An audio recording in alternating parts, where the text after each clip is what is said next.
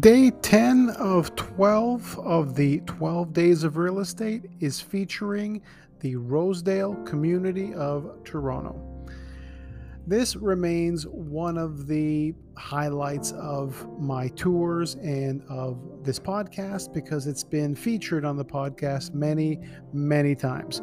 Rosedale's also been ranked as the best neighborhood in Toronto to live in by Toronto Life. It's, of course, home to many of Ontario's and Canada's most notable and affluent people. And it was named so by Mary Jarvis as she would walk around her estate and enjoy all the wild roses that grace the hillside of their Rosedale home. So, to give you the rundown of what exactly is going on real estate wise, we are now crossing the 2.1 million range as the average sold price in the area. But of course, because this area is such a unique one, the stories behind the souls here are certainly one of a kind. Over the years, I've been very blessed to be part of some of those.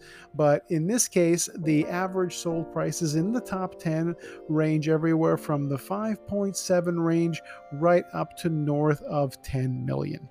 And again, these are very unique character homes with amazing stories behind them.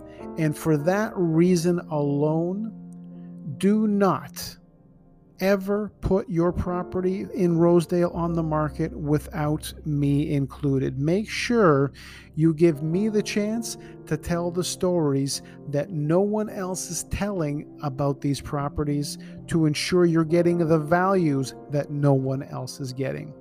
realestatepodcastshow.com, paul.intrigo@c21.ca.